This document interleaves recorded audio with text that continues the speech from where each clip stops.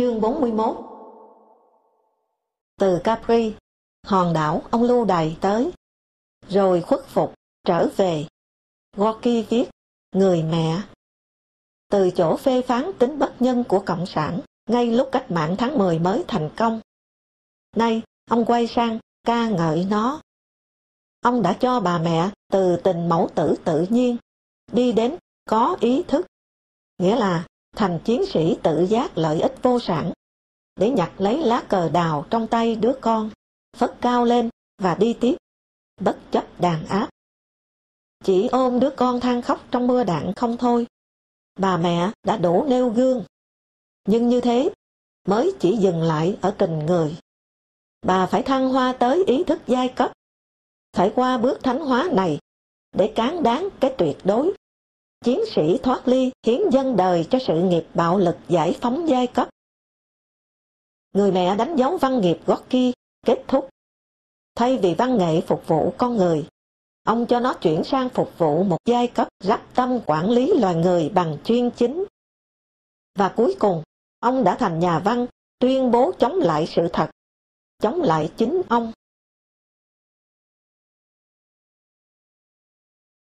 Nguyễn Đình Nghi. Anh cho tôi nói tới ngọn cờ đỏ đặc biệt của bố anh. Nhà văn, nhà thơ, nhà báo, nhà soạn kịch, nhà đạo diễn, Thế Lữ.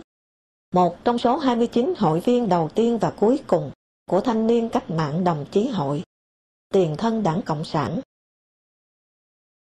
Thế Lữ đã gieo mầm lớn, kết nạp Nguyễn Văn Linh, và cái mầm đã hóa thành đại thụ. Nếu cứ đà đó ông lên, chắc chắn không có tố hữu tung hoành ở lĩnh vực tư tưởng văn học văn hóa, và làm khổ những ngày già bấu víu vào sân khấu ọp ẹp của ông. Nhưng ông sớm từ bỏ cờ đỏ. Một hôm, tôi hỏi Nghi, cùng học ở Bắc Kinh, anh coi tôi là một trong vài ba bạn bè tin cậy. Ông cụ ông có kể chuyện ngày ông cụ được vỡ lòng Cộng sản như thế nào không? Không. Có nói chuyện ông cụ vào đảng, rồi hoạt động như thế nào, nhất là chuyện ông cụ kết nạp Nguyễn Văn Linh không? Không. Sau này Đĩnh nói, rồi anh chị em đoàn kịch nghe thép mới kể lại, tôi mới biết. Hỏi thì ông cụ im. Một vùng im bặt à, mà là vùng rất quang vinh và ầm vang đấy chứ nhỉ? Thế cụ có nói tới quốc dân đảng và các đồng chí bè bạn trong đảng, trong phong hóa ngày nay, tự lực văn đoàn, như Nhất Linh, Khái Hưng, Hoàng Đạo, Thạch Lam, Tú Mỡ không? Nói luôn, nói nhiều, họ thân ái, yêu thương, kính trọng nhau lắm. Việc ấy hầu như ai cũng biết. Chuyện ông cụ ông bỏ Cộng sản đi với quốc dân đảng thật tiêu biểu. Ngược với cụ Trần Huy Liệu, bỏ quốc dân đảng đi với Cộng sản. Theo tôi, đóng góp của Thế Lữ vào văn học lớn hơn đóng góp của Trần Huy Liệu vào sử học. Thế nhưng đảng thiên vị. Nghĩ thôi cũng mệt lắm. Nghi nói khe khẽ, vẻ anh mệt mỏi. Mấy hôm sau, Nghi điện thoại gọi. Ra mình ăn trưa đi, có một mình Đĩnh, dễ đi thôi mà. Đi. Này, có cái này hay đấy. Cái hay đấy của Nghi, hay thật. Quá hay. Trong bữa ăn, Nghi kể, ông cụ tôi, như tôi đã nói, không hề hé ra một lời nào về hoạt động cộng sản của cụ. Không bao giờ. Cả khi ông Linh tổng bí thư bảo với tôi, ngày anh còn bé, tôi hay đến nhà ta ở ngõ nghè lắm. Ông cụ nghe tôi kể lại, cũng im. Một vài anh em thỉnh thoảng nói, cụ Thế Lữ dịp này mà gặp cụ Linh thì phải biết. Công kết nạp vào đảng cơ mà. Thì tôi càng lấy làm lạ, thấy cụ cứ một mực ắng lặng. Cụ không khoe, không kể gì hết về đoạn đời đỏ của cụ. Tóm lại như vậy. Nhưng cụ có nói chuyện này. Lúc tổng khởi nghĩa, đoàn kịch Anh Vũ của cụ đang diễn ở Huế, thì Việt Minh đã lùng bắt cụ để thủ tiêu, vì là Việt quốc quy Z, mở ngoặc, từ chữ quy D chỉ quốc dân đảng. Tương tự kiểu nói lộ bem, tức lộ bí mật, từ chữ tắt BM mà, đóng ngoặc. Mình đã nhờ người hỏi Hoàng Yến từng phụ trách công an Huế dạo đó. Yến bảo có, huy động lực lượng rất ghê, bao vây lùng bắt rất dữ. Dạo ấy, hai ông Nguyễn Chí Thanh tấu hữu, phụ trách xứ ủy Trung Kỳ, triệt để trừ gian ghê lắm. Chính dạo ấy đã truy sát những Phạm Quỳnh và các trí thức thân sĩ khác suốt cả dẻo Trung Bộ. Nghi nói tiếp, may ông cụ tôi trốn được, ra tới Thanh Hóa, vào nhà Đỗ Văn, cơ sở đầu tiên của Quốc dân đảng Quy Z. Cụ nấu lại mấy hôm, rồi mặc áo the, đeo rau giả, nón dứa, toàn đạo cụ đoàn kịch. Cụ cải trang trốn về Hà Nội. Cái gì khiến phủ nhận lý lịch cộng sản, không báo công, tranh công, nhưng khủng bố đỏ thì ghi lại và nói cho con trai cả. Thế Lữ không cho hay, từ cộng sản sang Quốc dân đảng, từ tiên phong rớt về phản động. Thế Lữ đi hết quỹ đạo long đong, điên đảo của thân phận trí thức, một nước nghèo, lạc hậu, dấn theo chủ nghĩa cộng sản, nguyện đứng ở bên lề tiến hóa của loài người, gạt bỏ trí thức. Nghi bảo tôi, lần đầu phát giải thưởng Hồ Chí Minh, người ta lờ ông cụ tôi. Ông cụ có là đảng viên đâu chứ, tôi nói. Ở ta, mẻ tinh hoa đầu bao giờ cũng dành cho cộng sản, người chiến sĩ tiên phong. Đã thành nguyên tắc. Hồ Chí Minh trước hết là cộng sản, rồi mới cha già dân tộc. Mà chú ý, chỉ cha dân tộc thôi, chứ không cha già đảng được. Huân chương lao động mãi rồi cũng đến tay Thế Lữ. Đảng ngày một rộng bụng hơn. Nghi bảo tôi, lúc đón bằng khen, ông cụ ngồi đánh phịch một cái xuống sân khấu. Thương quá. Tôi hỏi Nghi tại sao?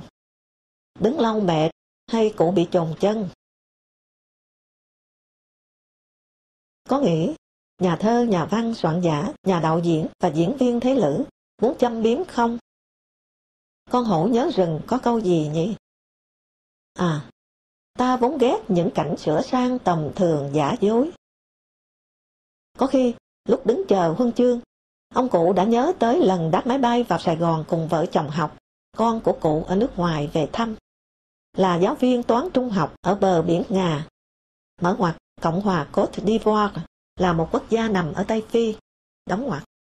Vợ chồng học, được nhà nước coi là trí thức lớn, được xếp cho lên ngồi tiết cao cao một mình một bàn, cạnh buồng lái, tuy cùng giá vé.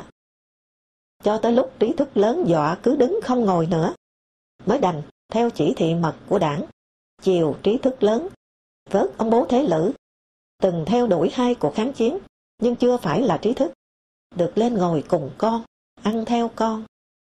Tôi nghĩ, có khi lúc chờ nhận huân chương, cụ cũng nhớ cả lại lúc cụ phải lên báo cáo điển hình ở lớp chỉnh huấn trí thức năm 1953, để tự lột xác, làm nhục mình cùng bè bạn chí cốt của mình, trước bao nhiêu trí thức khác.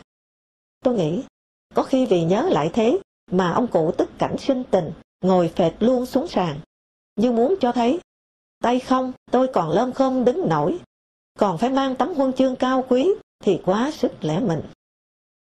Ta vốn ghét cảnh sửa sang tầm thường giả dối.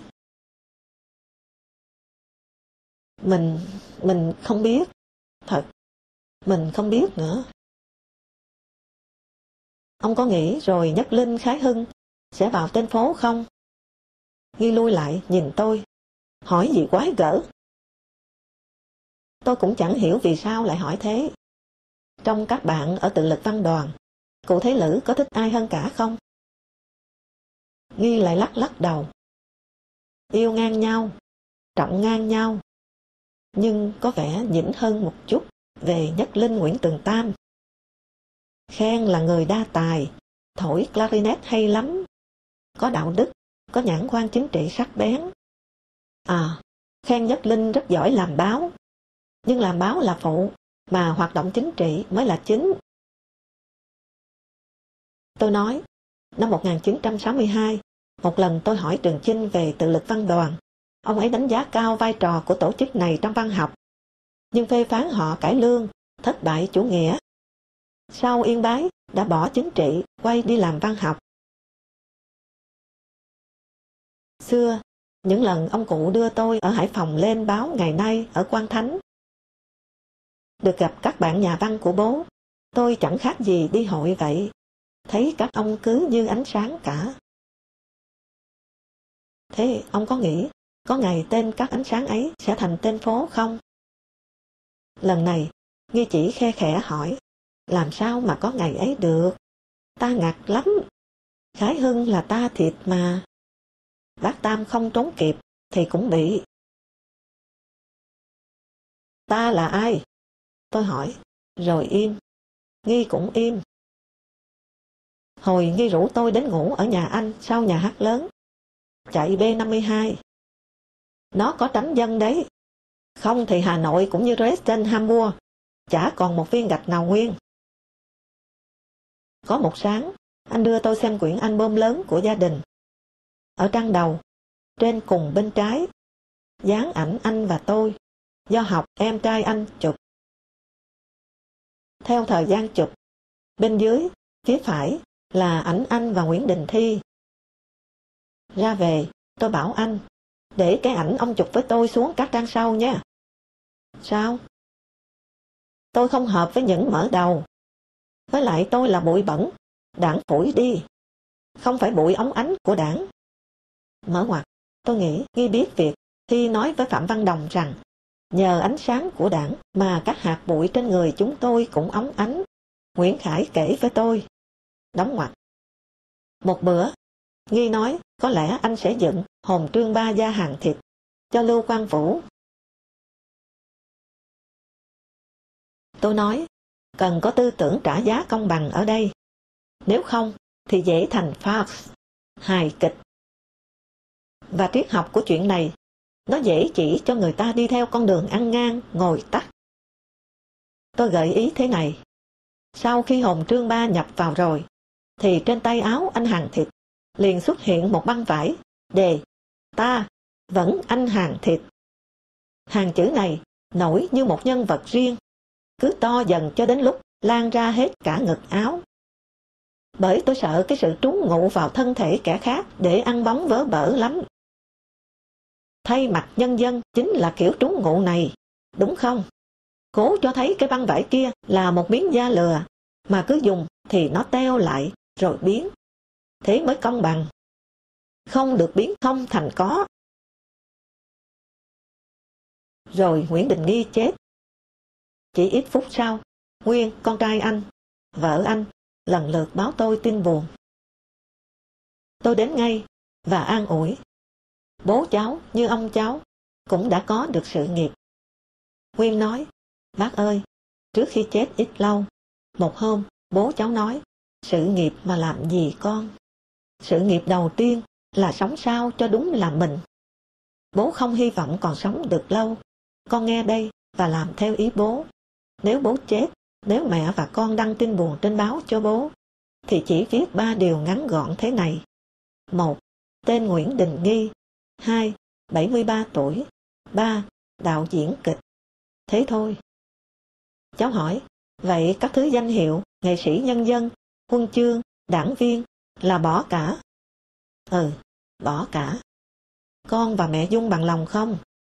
Cháu nói ngay, bằng lòng quá bố ạ. Cùng chúng tôi một lứa một thời, Nghi từng phấn đấu chân thành để vào đảng. Sắp chết, anh tự nguyện mang đi chỉ hình hài suông cùng cái nghề suông. Như tôi, trong khi làm cộng sản, chắc anh đã buộc mình sống trái tự nhiên, dửng dưng với bao tồi tệ, để tin vui được đúng như yêu cầu tư tưởng đảng đề ra. Một nét chung cuối đời Nghi là u uẩn, là ngán. Tôi nhớ, một hôm anh hết sức buồn, kể lại. Rạp Công Nhân diễn một vở kịch tôi dựng. Tôi đứng trên gác để nhìn bao quát. Thình lình, ở giữa rạp, một đứa phanh ngực áo đứng lên gọi to cô nhân vật chính, đang đọc bạch tâm tư cách mạng trên sân khấu. Thôi em ơi, lải nhải mãi thế. Về mau lên cho anh còn đê chứ. Cái chữ đê nổ như quả trái phá. Tôi giận quá, nắm tay lại toan hét đuổi cổ nó ra. Nhưng bỗng lại sợ ghê gớm. Cô diễn viên chính vẫn tiếp tục giải bày ước nguyện chiến đấu đến cùng cho lý tưởng giải phóng. Người xem cứ lặng như tờ, theo đúng văn minh nhà hát. Và tự nhiên, tôi thấy rõ ràng sụp đổ toàn bộ một nền văn hóa đạo đức mà chúng ta theo đảng ra sức xây dựng từ lâu. Ông ơi, cái xấu, cái đểu, nó thống soái hết cả rồi. Đã mạt Pháp rồi, thì xã hội này mới nhất trí câm nín chịu nhục như thế được chứ nhỉ? Giá như cô vai chính bỏ chạy, giá như có ai đó lên sân khấu quỳ lại xin lỗi người xem. Không, cứ như không hết cả.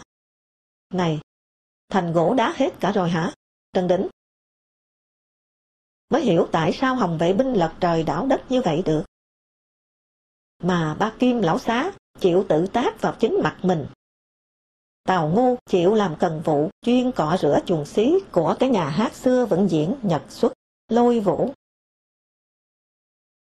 Làm nhục các đứa con tinh hoa của đất nước vì sợ chúng phản. Không thấy chính mình mới là phản lại tất cả, có phải thế không nhỉ? Nhìn Nghi lúc ấy, tôi tưởng anh bị thương đâu đó, một cái đau ngơ ngẩn. Chợt nhớ, một đêm, tránh B52, cầm xem số tạp chí đặc biệt về đại nữ kịch gia Manuiskin tôi vừa cho anh. Nghi bỗng thở dài. Bây giờ, làm sân khấu buồn quá. Cái gì các ông ấy cũng cấm. Cái gì cũng moi ra sai hỏng cơ bản. Và đều là do phẩm chất kém cỏi của mình. Vì trước hết, chúng ta chưa đổi hết tiền thật của chúng ta ra thành tiền giả. Nâng phẩm chất cách mạng lên bằng làm đồ giả, thì được toàn là đúng. Nghi đưa khăn lên mắt. Tôi mới biết anh khóc. Một lần, tôi hỏi Nghi, khi anh vào đảng, cụ Thế Lữ có nói gì không? Anh nói không. Tôi nghĩ, tính cụ phẳng lặng như thế. Hôm ấy, tôi bảo Nghi, tôi chứng kiến một người được tuyên bố kết nạp, đã khóc nấc lên ở trước đảng bộ. Ôi cha mẹ ơi, sao không cố sống tới hôm nay để thấy con được vào đảng yêu quý, cha mẹ ơi. Mà ngượng quá. Năm 1975, lần đầu vào thăm mẹ anh ở Sài Gòn ra, Nghi khẽ bảo tôi. Có một chuyện tôi rất buồn. Mẹ tôi quắt mắt hỏi, sao anh bỏ Chúa? Đứa nào nó xui anh? Có lẽ Nghi bỏ đảng khi biết mình sắp đi gặp mẹ. Tránh phải thanh minh khi mẹ anh quắt mắt hỏi, sao anh bỏ Chúa mà theo ma quỷ? Chương 42. Ở Sài Gòn, Hồng Linh phải mổ gấp. Tôi vào vội. Sáng sau, tới bệnh viện Bình Dân, Điện Biên Phủ. Thấy Linh lòng thòng dây nhợ, ống nhựa quấn đầy người, đang co cao chân, run rẩy tập đi tại chỗ, ở đầu giường. Phẫu thuật sáng qua, ruột ngắn đi 40 phân. Bệnh nhân xung quanh đều khen bác gái gan lắm. Một mình vào mổ, mở ngoặt, con cái còn đang leo cầu thang lên, đóng ngoặt. Bác gái giơ tay chào, tôi đi du lịch đây. Biết bị ung thư mà cứ như không. 10 ngày sau, đã về. Một mình leo mấy tầng cầu thang. Đòi thế. Tôi đỡ bên, không nghe. Mệt thì ngồi xuống chiếu giữa nghỉ. Tôi chợt liên tưởng đến ngày Linh lên chính làm tiểu quỹ liên lạc viên của trung đoàn 98 tiểu phỉ. Ngày ngày hải hùng nghe xung quanh xì xào. Bố nó đặc vụ bị khử. Đứa bé con liền tập nuốt nhịn từ đó cho hết đời. Mấy chữ ung thư nghe ghê rợn bằng thế nào được chứ? Mà có lẽ nuốt nhiều quá nên nay thành ung thư. Khi tôi về Hà Nội, Linh cõng thằng cháu lên 2 ra tận Lăng Ông, chờ taxi đưa tôi ra sân bay. Tôi nhớ mãi hình ảnh hai bà cháu ngồi trên vỉa hè. Chỗ vỉa hè đó thành di tích lịch sử của cá nhân tôi. Dịp vào Sài Gòn này, tôi đến thăm vợ chồng X, đã hàng chục năm không gặp. Một biệt thự trong cả một dãy phố toàn biệt thự. Anh béo to hơn nhiều. Nào ngồi đi, thích rượu gì? Whisky, cognac, vodka, Bordeaux hay rượu thuốc? Cái gì cũng có. Miệng nói, một tay ngoắt cổ chai rượu thuốc, một tay bưng bát mực tươi xào. Chai rượu thuốc đặt xuống rồi, lại quay vào bưng ra một bát tú ụ bò nướng. Không kiêng. Tôi dè dặt hỏi, biết anh bị bệnh. Kiêng cái gì? Rượu. Tôi nói, nhìn vợ anh ngồi đối diện. Chị vẫn đẹp, nhưng mệt mỏi và buồn. Lúc tôi bấm chuông, chị ra, tôi nhận ra, nhưng làm như mắc kém, khẽ hỏi. Thưa, tôi xin hỏi ông X có ở đây không? Anh Trần Đỉnh. Tôi ở báo Nhân dân khi anh đi học nước ngoài mà. Tôi phải xin lỗi cho sự mụ mị diện mạo của tôi. Chợt X lườm chéo tôi, cà khịa. Kiêng để làm gì? Cho khỏe. Mở ngoặc. Chẳng lẽ tôi im? Đóng ngoặc. Để làm gì? Mở ngoặc. Đến đây tôi thấy X thật tình chán đời. Đóng ngoặc. Để sống phải không? Mở ngoặc. Cười nhếch mép. Đóng ngoặc. À, thế sống để làm gì? Cậu cho sống là sướng phải không? Thế cậu với thằng Châu anh cậu sống sướng lắm đấy hả? Chẳng hiểu sao X lại mở đầu bằng một chuyện tôi không hề nghĩ tới. Có lẽ muốn cho tôi biết là anh cũng nhiều kiến giải độc đáo, không phải kẻ a vua. Cậu nhớ năm 1983, báo Nhân dân các cậu tương lên một bài khoe Việt Nam đã tự túc được lương thực. Rồi kính cẩn dâng lên bác rằng từ nay, dạ, chúng con xin thưa bác, đất nước chúng ta không còn 2 tiếng giáp hạt nữa. Cậu biết sao không? Tớ bảo anh em cắt nghiến ngay đi, không phát cái đoạn văn biệp. Cả ông cụ đét ngửi được ấy của báo đảng. Về khoản biệp, cha này phải xếp chồng. Nhưng anh em phe ta lại sốt sắng nhận biệp. Nhất tề gửi điện mừng lây và thông báo vội rằng với thắng lợi lịch sử to lớn của Việt Nam, chúng tôi từ nay thôi viện trợ lương thực.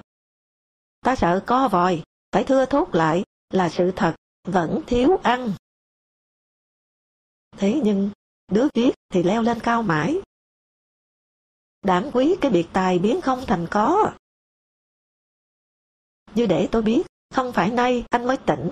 X lại nói, năm 55 nhỉ, dân Thiên Chúa giáo Ba Lan nổi lên, ta cho một trung đoàn vào đàn áp.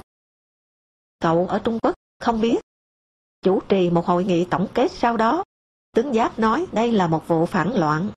Tớ bèn giơ tay xin đính chính ngay là không thể gọi là bạo loạn.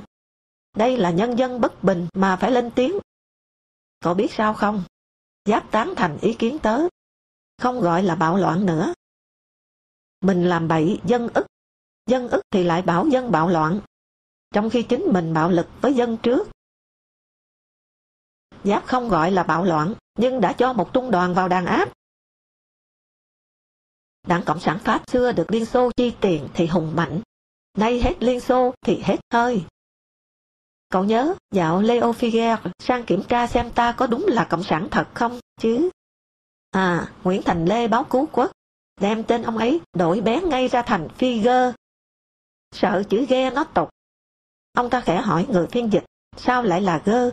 Thì tay này nói, quê hương ông Lê không có ông ghe. Cộng sản đi hia Khổng Tử, lại được tiếng là chu đáo, thận trọng. Cụ Hồ viết, mình vì mọi người vì mình. Dạ, không thế đâu ạ. Tớ vì mọi người, nhưng Tố Hữu, Hoàng Tùng, Trần Lâm, có vì tớ bao giờ không? Phải sửa chứ. Hình như vớ được tôi, anh biến ngay tôi thành đối tượng cho anh xả. Mà cũng có thể là muốn tỏ ra không kém tôi ở khoản nói năng phản động. Lại nói luôn, có biết, mỗi tối bây giờ trước khi ngủ, tớ nghĩ đến cái gì ghê nhất không? À, nghĩ xem mai mua cái gì nhậu. Rắc rối, cơ mà khoái đấy, khoái lắm ấy. Cái gì mới nhậu, cái gì lâu rồi. Lúc nghĩ lại, nhớ lại là sướng lắm. Tôi nhảy sang chuyện khác. Hàng chục năm không gặp. Chuyện mới chưa biết nói thế nào. Tôi gần như vu vơ hỏi X. Lâu nay có gặp Z không? Z nào? Vẫn gặp. Hắn vẫn bung nhưng khỏe. Bảo khỏe được là nhờ hút thuốc viện. Bà vợ sao trẻ hơn những 30 tuổi cơ mà. Trần Minh Tân nói, dạo này hắn lại trích nọc ong cho người bệnh lấy tiền nữa. Mỗi lần chỉ cần cho 5 con ong chích vào người bệnh 5 cái là được 5-6 nghìn đồng. Ong thì sáng sáng ra hàng chè vợt vài chục con, chả phải nuôi. Ông thì tớ không biết, nhưng nếu thế thật thì cha này đúng là sinh ư nghệ tử ư nghệ. Lúc bí thư tỉnh, được tố hữu o bế lắm. Tỉnh của Z chiếm thời lượng tuyên truyền hơn hẳn các tỉnh khác. O bế thì mới chọn cha quản việc buôn thuốc phiện lậu. Và cũng vì thế mà cha nghiện, tử ư nghệ đó. Rồi nếu nay nhờ ông bà sống, thì sinh ư nghệ. Ngày xưa, tỉnh cha này có phong trào nuôi ong mà, hoa nhãn đầy ra. Nhà văn nhà báo về tỉnh ông ấy, khi đi đều được tặng mật ong, long nhãn. Tao cũng lấy, nhiều lần chứ chả phải một hai. Uống đi mày. Chiều đến, sướng nhất là uống rượu và đi đón cháu. Đời biết bao chất liệu tiểu thuyết, tôi nghĩ thầm. Và tiếc. Cụ bí thư tỉnh, sáng ra hàng chè vợt ông về chích cứu người để tự cứu, thì hay thật. 1971, viết về lũ lụt, tôi đã gặp bí thư ở mấp mé bờ nước mênh mang. Ông chỉ mấy quả bí đao trên xe nói, báo cáo nhà báo, ăn dã chiến thế này để còn chống lụt à. Trưa tôi đến quán cơm hẹn nấu cho nhà báo, thì họ bảo hôm nay nghỉ. Nhưng trong bếp, mấy người hí húi mổ 2 con gà, chắc sống thiến, nằm ụ lên thành đống ở trong một cái sọt tre mắc cáo, nông lòng. Thấy tôi tần thần, mở ngoặt, không biết ăn ở đâu, đóng ngoặt. Một cô khẽ bảo tôi, anh thông cảm, bận chiêu đãi thủ trưởng. Lại nhớ nhà văn NK, mở ngoặt, không phải Nguyễn Khải, đóng ngoặt, kể con ông lành sơ tán về Hưng Yên, được ở hẳn tòa nhà xây cho tỉnh ủy sơ tán. Ngày ngày, có 3 du kích theo dõi máy bay, gõ kẽn, cõng 3 cháu xuống hầm. 3 cô săn sóc sinh hoạt, cùng 3 cô giáo dạy riêng, đúng tam chế hết. Ông Nguyễn Lương Bằng, một lần đi xe khách thăm con sơ tán về, kêu dân đi lại khổ quá, thì bị ông Tố Hữu phê bình, đi xe khách là không giữ kỷ luật bảo mật. Chất liệu tiểu thuyết cho cả đến chuyện tôi xin X Hiếu mua một TV Ba Lan, Beryl. Rồi đến lĩnh Hiếu, mở ngoặt, đưa phiếu cho tôi, vợ Trần Lâm, tổng giám đốc đài phát thanh. Đã ái ngại hỏi thăm anh Trần Châu ra tù thì ở đâu, đóng ngoặt. Lĩnh xong, ra cổng đài phát thanh, đã có người mua lại. Anh ta dúi cho tôi 300 đồng, rồi chở tôi đến nhà một người quen sắp ra tàu, nhờ mang 300 cú đói vào, đưa giúp cho bố tôi và các em. Ái ngại tôi trắng tay, người mua phiếu TV đã chở tôi ra hàng giày đẩy một bát sủi cảo quốc danh, rẻ hơn nhà khựa 5 hào một bát. Chưa bao giờ tôi làm một việc gì mà nhẹn như cú sang tay này. Nhờ một người mang tiền vào cho bố, thì ông ta hỏi vay luôn 50. Có lẽ cái gì ở cái xứ nghèo khổ này cũng có thể viết được thật. Riêng viết, buổi tối, X khoái trá nghĩ xem đã nhậu cái gì hôm nay, để hôm sau nhậu không bị giáo điều, cũng đã đủ hay rồi. Tôi ngờ X đau và hình như cả oán, và tự hành cái thân cho hả. Nhưng đau và oán làm gì? Dân tộc có số phận của dân tộc. Hãy xem nó nằm ở đâu, cạnh những ai. Cái này lại quyết định số phận mỗi cá thể. Song quanh quẩn thì cũng trong một khuôn mẫu. Xem nước ta và Triều Tiên, cùng xã hội chủ nghĩa, và cùng đều khỏe vũ đấu. Ngày nào Bắc Triều Tiên và Việt Nam cùng tiền đồn xông xáo ra đòn trước. Rồi buôn ma túy, B làm bom nguyên tử. Lê Duẩn từng ôm mộng này. Ông lý lẽ, ta chiến thắng toàn đế quốc lớn thì thừa sức làm bom nguyên tử. Trần Đại Nghĩa bẻ lại ông tại một hội nghị. Thế nhưng Nhật đại bại mà thành cường quốc thứ 2 thế giới đấy ạ. Thế nào rồi ta với 2 miền Triều Tiên đã có sự tráo đầu đổi đuôi kỳ quái. Nam Hàn, đồng minh với Mỹ, năm 1966, đã đưa 2 sư đoàn mãnh hổ Bạch Mã và lữ đoàn Thanh Long thủy quân lục chiến sang tham chiến ở miền Nam. Mở ngoặt, mà nói cho công bằng, cũng không phải chỉ vì tiền như ta từng chửi họ. Đóng ngoặt, thì nay là nước đầu tư rất nhiều vào ta. Bắc Triều cho phi công sang đánh giúp ta, rồi thì bên Bắc Kinh và Pol Pot lạnh nhạt với ta. Lạ là ta dám nhờ tiền và công nghệ Nam Hàn, nhưng Bắc Triều lại không chịu mở quan hệ làm ăn với đồng bào. Giọt máu đào, kể cả đất đai, vốn dĩ phải chào thua Ý hệ. Nhưng trong quan hệ ta với Nam Hàn, Ý hệ lại chào mừng lợi ích kinh tế. Trên đường về, lại lẩn thẩn nhớ đến Leo Figuer mà lúc nãy X nhắc đến. Năm 1950, ông sang tìm hiểu Hồ Chí Minh Cộng sản thật hay giả. Nhận ra nhau rồi, cụ Hồ nhờ ông chuyển cho con gái Maurice Thorez, Tổng bí thư Đảng Cộng sản Pháp hùng mạnh, một sợi dây chuyền vàng. Nhưng khi ông dọn đồ lề về, thì nó đã không cánh mà bay, chắc vào tay một trong những người Cộng sản Việt Nam có vinh dự phục dịch ông. Rồi, sau hơn 10 năm xác định được tình đồng chí, tên của Thorez đã bị hữu thọ đổi sang thành tên chó.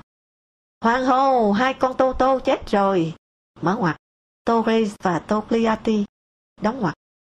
Ở ngay giữa sân báo đảng, cứ địa Mao Ít, rình rịch tiếng chân tiểu phỉ xét lại. Càng nỏ mồm chửi, thì càng đỏ danh hiệu chiến sĩ kiên cường. Càng khỏe bôi nhọ kẻ thù, càng thấm son lòng yêu nước.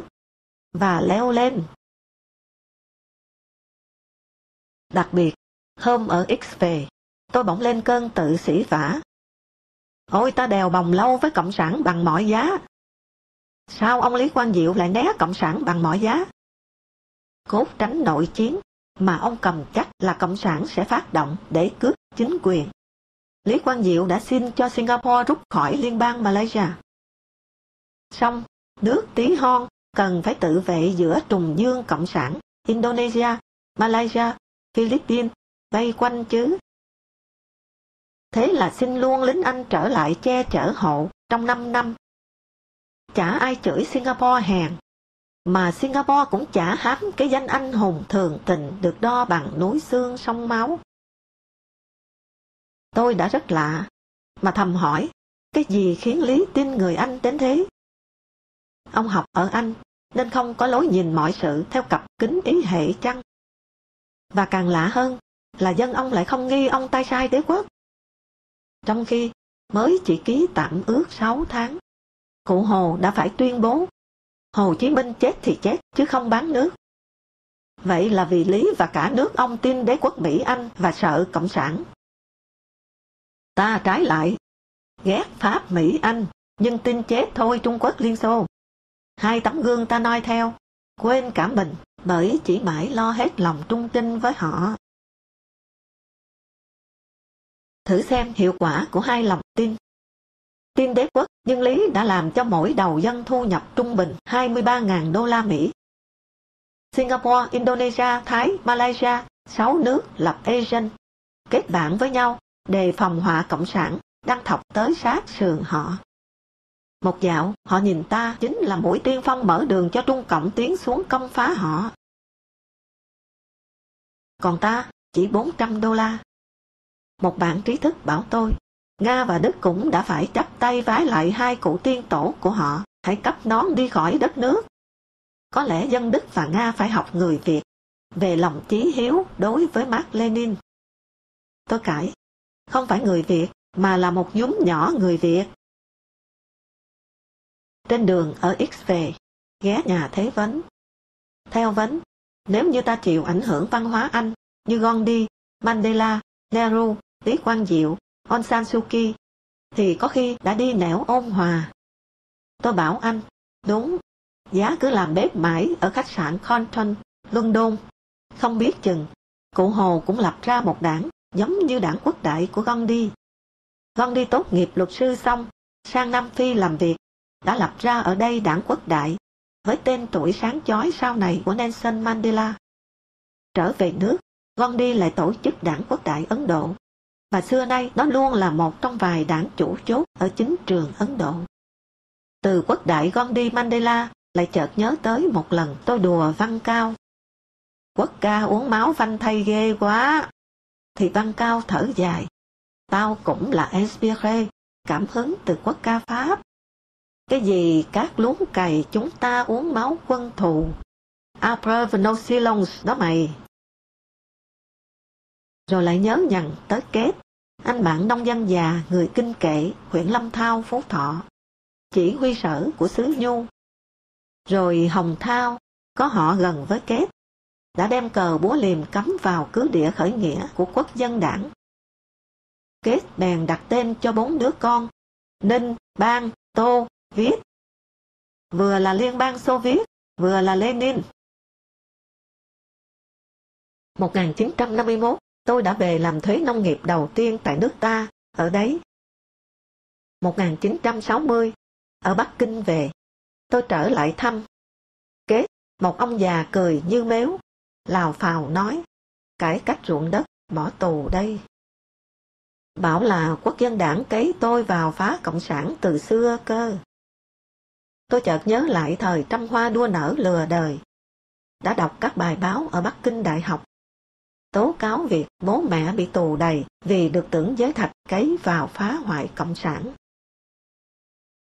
Rồi nghĩ thầm, Quyển Thái học mà thành công thì có truy tìm cộng sản được cấy lại để phá hoại ông không? Nhưng hỏi Kết, thế sao không khai tên các con là Liên bang Tô Viết ra chứ? Khổ. Kết càng như mếu. Nó đấm tôi một cái, chửi, sư mày, trò biệp cách mạng ấy mày lại còn mang ra biệp bố cải cách của mày nữa ư. Ông lạ gì? Họ nhìn chúng ta đều là gian, là xấu, là biệp cả. Thêm một chút về Hồng Thao. Anh là một trong những xét lại hăng hái ở báo đảng. Nhưng rồi anh chuyển, tức là im lặng không phản đối nghị quyết 9, tuy anh đã bị đưa đi cơ quan khác. Sau này, anh thanh minh với tôi. Tớ nghe thằng Lê Toàn Thư, Trung ương ủy viên, bạn cùng học ở Hà Nội, cùng trọ một nhà. Nó vạch ra cái hay của Mao và thuyết phục tớ nên giữ ý thức kỷ luật. Tớ với nó học ở Hà Nội, cùng trọ với nhau ở phố Hà Trung, cùng hoạt động. Sau này Đào Phan bảo tôi, Lê Toàn Thư nói, tớ ở trong Trung ương nhưng có biết gì đâu, nghe mấy ông kể cả. Ở Sài Gòn, tôi rất buồn được tin Hoàng Thế Dũng đột tử. Vợ con anh nhờ tôi viết điếu văn, nhưng bụng dạ tôi nào có yên trước bệnh tình của Hồng Linh, nên tôi xin cảm ơn và cứu. Báo Quân đội Nhân dân, mở ngoặc, Dũng là phó tổng biên tập, thời Văn Doãn là tổng, đóng ngoặc. Sau mấy chục năm, mời anh dự lễ kỷ niệm thành lập báo. Anh đến, lên nói, và chết. Chết đứng từ hải tại giữa triều đình. Dũng chết, tôi mới thấy hết chất quyết liệt ở sau nét hiền hòa nhường nhịn hàng ngày của anh. Một nhà văn nói, cái chết của bất cứ ai cũng là một giấc mơ bỏ dở. Dũng vẫn mơ thứ cộng sản ngang mặt người. Lúc đầu tôi tranh luận với anh, có khi rất căng. Sao thôi? Thì tôi chả cũng có lúc tin như anh đấy thôi. Vả chăng, thiên hạ hà nhân bất mộng trung. Gầm trời ai mà không mộng, Nguyễn Du nói đó. Ít nhất, con người còn có lưng vốn này để bình đẳng với nhau. Chương 43. Kim Lân mời cơm tôi, tiễn tôi di cư vào Sài Gòn. Có thêm một hai bạn trẻ. Kim Lân bữa nay đặc biệt xôm chuyện. Tôi chợt thấy muốn ghi âm và phân tích cái giọng đặc biệt dân dã, chum chúm khép nép mà chấp chưởng chua chát, buồn mà buồn cười của anh. Trần Đĩnh đến đền thờ Sĩ Nhiếp chưa? Kim Lân hỏi. Này, xem ra ngày trước các cụ ta có trước có sau đáo để nha. Ai lại làm đền thờ cả thằng thống trị? Nhưng không có ông Thái Thú tổng giám đốc nha học chánh đầu tiên ở An Nam mình, lúc ấy bị gộp vào quận Giao Châu Trung Quốc, để mở ngôi trường đầu tiên ở huyện Thuận Thành, Bắc Ninh. Tạo ra mẻ học trò thò lò mũi xanh, chắc đầu thối tai, đi tiên phong gieo hạt giống trí tuệ Tàu cho xứ sở. Thì làm gì có Nguyễn Trãi, Nguyễn Du, Cao Bá Quát, lớp kẻ sĩ biết sách phu hữu trắc.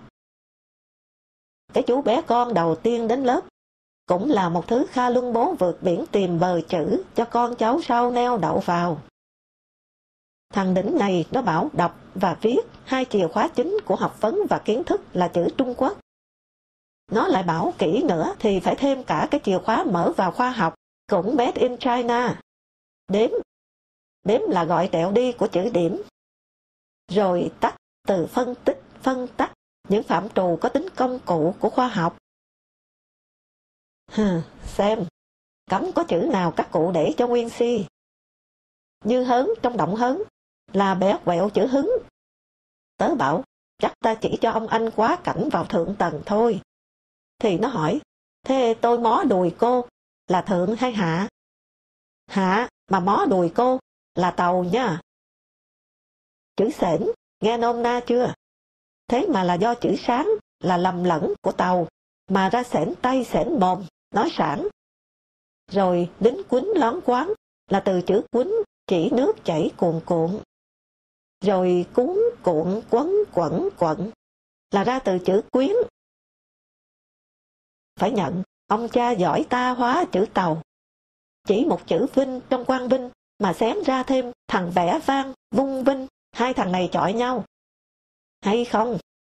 Các cụ cho biết, vẽ vang chính là anh em con dì con già với vung vinh. Chả bù bây giờ, Hà Nội bắt sóng điện Bắc Kinh hi-fi tuyệt đối và nhanh nhẩu quá. Một lúc, Kim Lân rầu rầu nói, tớ kể một chuyện về Nam Cao. Hồi ấy, khoảng 1951, lâu quá rồi, ông Nam Cao không thò ra được cái gì, sau đôi mắt, và ở rừng. Khốn nạn, tắc tị cả lũ. Là vì các đấng thân yêu nhất của mình, đồng chí chi bộ trung ương, đều nói mình phải lột xác, cải tạo triệt để, chứ lý lịch lập trường hôi hám quá. Lúc ấy, trộm vía, đang mê mau, vặn lạp sườn nhau ghê lắm. Như thế, hỏi ai cầm bút mà chả rung. Thế nào một hôm, Nam Cao lại mời Tổ Văn nghe ông ấy đọc bản thảo rồi góp ý.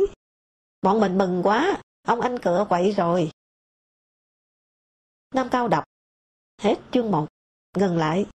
Tất cả lặng như tờ. Đọc chương 2, lại ngừng, lại lặng như tờ. Sang chương 3, lần này Nguyên Hồng cười phá lên rồi liếu tiếu chỉ vào Nam Cao nói, Nam Cao ơi, Nam Cao, sao viết giả thế hả? Nam Cao cầm bản thảo lên, không nói không rằng. Nó xé làm đôi. Xoay ngang, xé làm 4. Xoay ngang nữa, xé làm 8. Bọn mình ngồi, vừa thương vừa phiền. Khổ, ông Nam Cao mà toan nhập vào một bần cố nông, đứng ra làm nhân vật chính của một tiểu thuyết. Kể ra ác thật. Bác đẻ cho thật mắng con để phục vụ nhân dân lao động, nhưng con nào cũng phải mặc hoa da phấn, tài cao đức trọng như chư vị bần cố nông binh.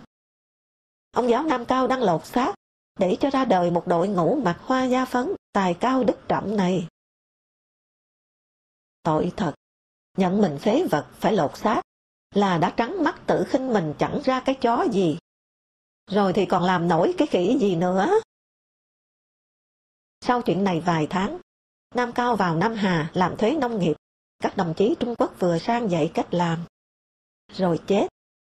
34 tuổi. Chưa bằng nửa tuổi Trần Đỉnh với tớ ngồi đây.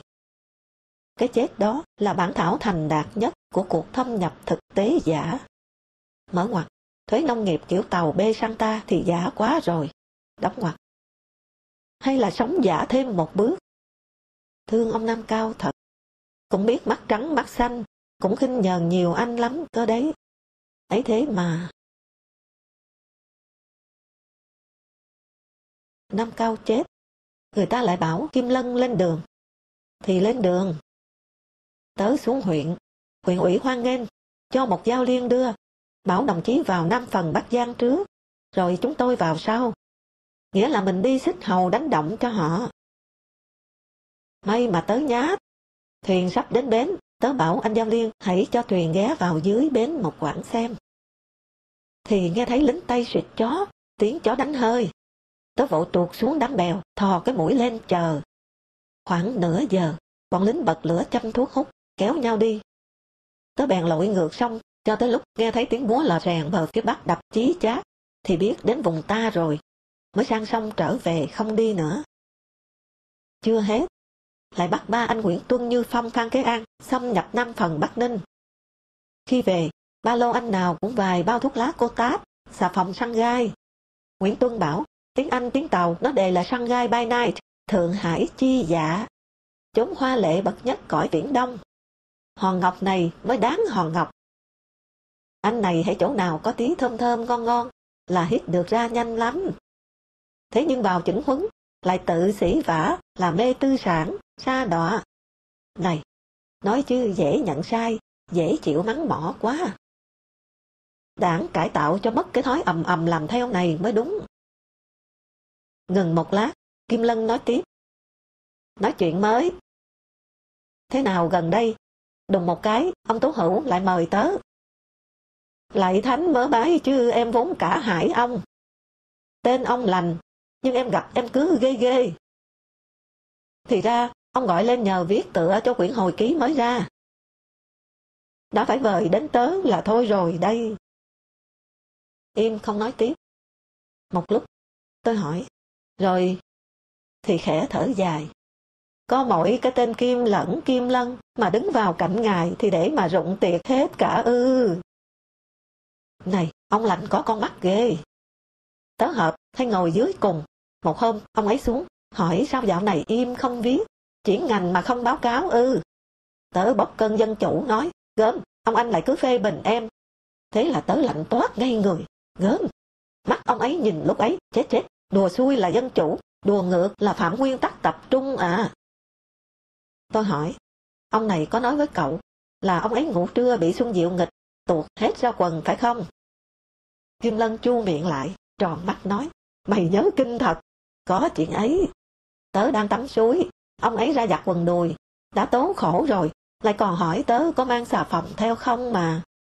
Tớ chỉ đóng lá chuối vo lại thay sơ mướt cọ người, bảo, có xà phòng kia đấy.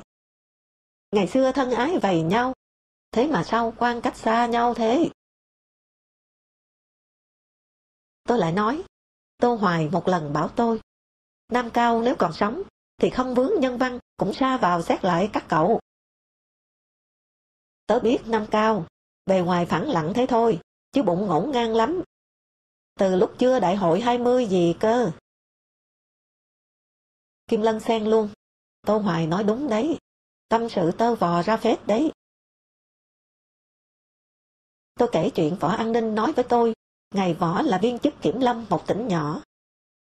Buồn tình, Võ chụp ảnh và triển lãm. Ai ngờ thứ hai chủ Tây gọi gặp luôn. Đã lo lỗi gì? Ai ngờ chủ khen ông có tài chụp ảnh. Tôi đã xem triển lãm, nay tôi lòng thành muốn được giúp ông. Thế này, tôi xin tặng ông một phòng tối, với đủ thiết bị in tráng phóng ảnh, để ông vui đùa trong đó. Chủ Tây mời Võ dự đám cưới con gái. Cuối tiệc, đề nghị Võ chụp ảnh gia đình. Bà chủ liền xếp đặt, thì ông chủ nói, đây là lĩnh vực ông Võ, chúng ta theo lệnh ông. Kim Lân nhành mồm, thực dân lại mua chuộc nhân tài thế cơ chứ nhỉ. Thế rồi đùng một cái, quặt sang chuyện nông đức mạnh. Khi vô phép, chứ ông này, tớ thấy ngây thơ cụ, cơ mà vụng. Đợi tôi nhìn anh chằm chằm một lúc, Kim Lân mới nói tiếp. Báo vừa đăng rằng, ở hội nghị lý luận trung ương, Tổng bí Mạnh kêu gọi các nhà lý luận hãy gắng tìm hiểu xem bóc lột là gì. Nghĩa là cả đời ông ấy chỉ học có bóc bánh và lột lạc thôi. Chả lẽ lại văn tục với Tổng bí thư Cộng sản chứ. Tớ như ông Marx là tớ về tớ bóp cổ cho lè lưỡi ra mà chết đành đạch ngay ở giữa trụ sở đảng. Đảng Cộng sản tồn tại là do có chế độ người bóc lột người. Và sứ mệnh lịch sử của đảng là phải xóa bỏ giai cấp để triệt hạ bóc lột và giải phóng loài người. Thế mà Tổng bí thư đết biết. Mà Bộ Chính trị chắc là thấy chí lý quá. Đảng ta trong sáng thế cơ mà. Cho nên im. Xin lỗi, tớ đến đây phải dùng chữ cu cậu. Cu cậu vờ ngây thơ cụ, để tỏ ra rằng đảng ta chưa từng tóm cổ thằng tư sản nào ném nó ra khỏi nhà máy. Vì đảng đâu có biết bóc lột là gì. Cứ bị các cu cậu thế này bảo ban thì... Kim Lân thở dài, lắc đầu. Tôi chợt muốn nói nhiều về Kim Lân, về khối trí tuệ sâu sắc và hài hước rất dân dã, khác người ở anh. Bèn kể chuyện hồi đầu năm 1967, một tối Kim Lân và tôi đi xe lửa lên Thái Nguyên. Anh ra đầu toa, rải ni lông, rồi nằm đắp áo mưa ni lông, úp mũ lá lên đầu, bảo tôi. Họ hỏi, thì cậu cứ bảo cậu là người nhà, tớ bị thổ tả vào trong sợ lây sang cả toa. Gần đa phút, quả nhiên, nhân viên đoàn tàu hỏi ai là người đi cùng người ốm ngoài kia. Tôi nói khẽ, ông ấy có nhiệm vụ đặc biệt, đừng để ông ấy bị lộ. Kim Lân cười, thử nhớ. Đi thăm vợ con sơ tán ở chợ Đồn Nhến, Phú Bình. Cậu xuống Phổ Yên, còn tớ đi lưu xá. Lúc đến ga, tớ xuống, thì mấy tay nhà tàu nhìn tớ kỹ lắm. Một đứa nói, đặc biệt kích cức. Ê thằng nghiện. Này, xưa nay, tớ nhận oai, mà cấm bao giờ người ta tin đâu. Mặt tớ nó đét oai được. Kim Lân còn nhớ tối bị mèo vây đánh không? Tôi nói, mèo đâu? Cọp. Nhà thằng Văn Kế An. Hôm ấy hẹn thằng Đĩnh này đến nhà thằng An. Vừa tới chỗ cầu thang rẽ thì chúng lao xuống mở giao thông chiến luôn. Gớm, tớ hết hồn. Rúm vào góc tường khua khua cái túi xách đỡ đòn kêu cứu. Thì thằng này chạy ra giải vây. Lạ, mèo nó cũng nhận ra tớ là đứa bắt nạt ngon. Một bạn trẻ nói, thảo nào nhân vật của bác kém mọn. Con chó xấu xí, vợ nhặt, lão hạt. Tôi suýt kể một chuyện, nhưng kịp dừng, vì con gái anh quanh quẩn hầu rượu gần đó. Kim Lân một lần bảo tôi là tao ghét Chủ nhật. Nhà đây có 4 hộ, một anh công an, một anh xế lô, một cô nửa lao động làm than nửa điếm, và gia đình tao. Chủ nhật, 3 nhà đều gà kêu và thớt chặt cung cốt. Mỗi nhà tao im lìm. Được cô điếm thảo lão, đêm tắm. Kìa, cái vòi ngoài cửa sổ bàn làm việc của tao, đấy, mày nghiêng đầu sang phải một tẹo, thế, là thấy nó, đấy. Biết tao làm việc ở đấy, cô ta tắm cứ phát đùi đen đét. Gớm lặng thế, gớm trắng thế. Sư nó chứ giám đốc sở gì mà phát rồ lên, cắn làm tiếng mẹ đùi đó người ta mất mấy ngày. Sáng sau, gặp tao, hỏi tối qua tắm, cháo khí ầm, có làm bác mất giấc không? Có nhẽ họ táo bạo được cũng là nhờ Chủ nhật có gà cải thiện. Họ coi xoàn mình qua tiếng thớt, mày à. Thớt ông cả tiếng lại dài hơi. Đối với Kim Lân, có những nét đơn sơ mà làm tôi xúc động. Trong số đó, nên nhắc đến chuyện này. Một sáng sau một thời gian dài, tôi đến Kim Lân. Anh đang ngồi chăm chú xem một ấm trà bé tí. Gian phòng khách nhỏ, nôm như một chui vồ thờ tự, với mấy bậc tam cấp thấp bé sức mẻ. Mà nhìn thấy, tôi luôn nghĩ đến cửa một tòa tháp chàm. Tôi dắt xe đứng yên, nhìn Kim Lân một lúc, thì chợt nhận ra, anh quay phắt người lại, kính tụt xuống đầu cánh mũi, rồi anh hét lên, thằng Trần Đĩnh. Tiếng quát thất thanh lên, vừa vui vừa hờn. Sao lâu thế?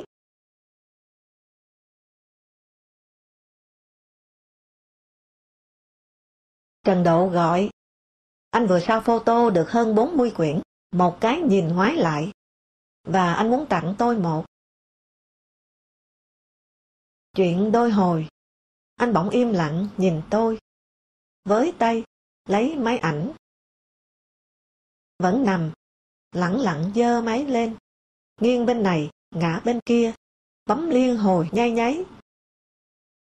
Rồi, sau tặng tôi 5 tấm ảnh. Chả biết sao, lại chỉ ký vào 3 tấm của 2 hình nghĩ ngợi. Còn 3 hình tôi cười toét, thì không. Trần Độ là nhiếp ảnh gia bẩm sinh. Anh có cho tôi xem nhiều ảnh chân dung, như chân dung Nguyễn Sáng, anh chụp rất đẹp.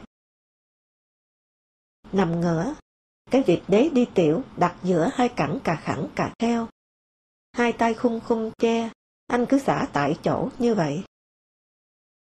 Anh cho biết, dạo này mệt nhiều, nhưng thuốc men không thấy có gì đặc biệt. Anh gầy hơn thật, song vẫn vui vẻ, thanh thản. Các ông nhà mình lờ đi câu Putin nói rất hay ngày 1 tháng 5 2001. Nước Nga đã tự đặt mình ra bên lề của tiến hóa nhân loại. Tôi vừa đọc, ánh sáng đến từ phương Tây của Darius Sejong, nhà triết học Iran nổi tiếng thế giới. Theo ông, trên thế giới, nay không nơi nào, không cá nhân nào, không mang một cái gì của phương Tây ở trong mình.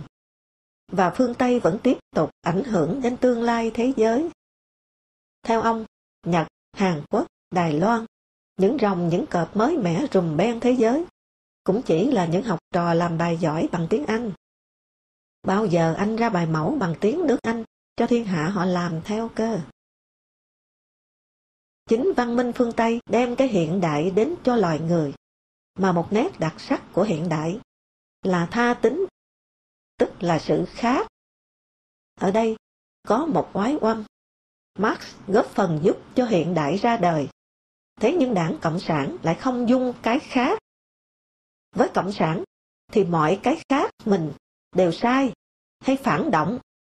Cho nên phải cải tạo thế giới cho nó giống hệt ta. Cái ta đã được chính ta mệnh phong độc đoán là con người mới, kiểu mẫu tiên tiến nhất, mục tiêu đi tới của loài người. Tóm lại, thay con tạo. Nhưng con tạo thật thì phóng tay cho muôn loài khác nhau tồn tại. Vì đa dạng là điều kiện sống sót. Bởi lẽ, nếu tai họa xảy ra, chết thằng này thì còn thằng kia. Thí dụ, bọ cạp chịu được phóng xạ. Một dạo, mục tiêu phấn đấu là cả nước phải có ý thức tư tưởng Mác Lê. Anh nhớ chứ? Báo cáo chính trị ở Đại hội 4 1976 nói phải xây dựng con người mới từ lúc mới lọt lòng. Nguyên văn ạ.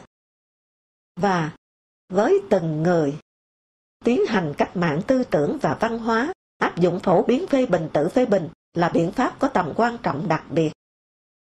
Khổ, các cháu mới lọt lòng cũng phải cách mạng tư tưởng.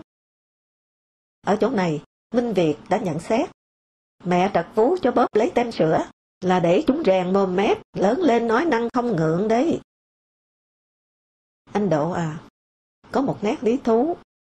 Ông triết gia Iran nói, sau 400 năm chật vật, cuối cùng thời hiện đại ra đời là nhờ công ba vị sư phụ của hoài nghi đã đập phá thần tượng, tức là vạch trần bản chất sai giả, lừa bịp, dối trá của các ý hệ vốn dĩ khống chế đầu óc con người. Một là Nietzsche, luân lý ư, giỡn thôi, tất cả chỉ là thằng khỏe thắng thằng yếu. Hai là Freud, đằng sau hành vi con người là vô thức nhồi đầy xung lực tính dục libido. Ba là Marx, tất cả ý hệ, bất kể hoa mỹ đường mật đến đâu, cũng đều nhằm giấu đi việc con người thống trị con người. Nhưng đến Marx, để tránh bịp bợm, Marx nói toẹt luôn ý hệ cụ ra, là giai cấp công nhân thống trị toàn xã hội. Được cái thẳng thắn, nhưng thế là cụ tự mâu thuẫn kinh khủng, và cho thấy cụ không chấp nhận dân chủ tự do. Tự dưng mình cụ phỉa ra rằng công nhân tiên tiến nhất, và rồi cứ phải nói theo cụ, chứ không con cháu cụ tống vào nhà pha. Trần Độ giơ tay, này, nói thật chứ bây giờ tôi có cái này lạ lắm, là hãy nghe thấy cái gì là sự thật, thì trong người sướng ghê lắm ấy. Anh nói về cái khác ấy, hay đấy. Vũ trụ, thế giới, phát triển ngày một phức tạp, phong phú, khác nhau, là quy luật tự nhiên, tất yếu. Thế nhưng chủ nghĩa Mác Lê lại phải đồng hóa hay thủ tiêu cái đa dạng, cho cuối cùng chỉ còn có mình và con người mới của chế độ công hữu. Khác nào chỉ được nội hôn, một nhà lẹo quanh, để tránh gen tạp. Trong khi cộng đồng nào cũng cần một yếu tố dị để có lối phát triển. Một đặc tính của tri thức là kỵ dậm chân. Krishnamurti, triết gia Ấn Độ đã nói, tri thức vừa xuất hiện liền thành quá khứ, đồng thời gây chia rẽ và làm đau khổ. Cách đây 2.000 năm, Aristotle đã nói, suy nghĩ và đau khổ là đồng nghĩa, vì suy nghĩ là rồi sẽ phủ nhận cái hôm nay của mình. Tôi đã có cảm thụ ấy, Trần Độ nói. Năm 1987, sang Liên Xô với Nguyễn Văn Hạnh, nghiên cứu Glasnost, gặp trí thức mới, tôi đã bắt đầu thấy chia rẽ với cái mình hôm qua, với các đồng chí của mình. anh dịch được quyển ấy thì hay quá. Quyển sách này là quà của Annick Gunen, một bạn gái Pháp, năm 1998 sang ta cộng tác với ngành y tế. Theo lời Nguyễn Văn Ký ở Paris đến tìm tôi, Dương Thu Hương chiêu đãi cô ngay buổi tân giao. Và Hương đùa, giới thiệu tôi là người quyến rũ bẩm sinh, séducteur né. Tôi ấp a ấp úng thanh minh. Ngượng.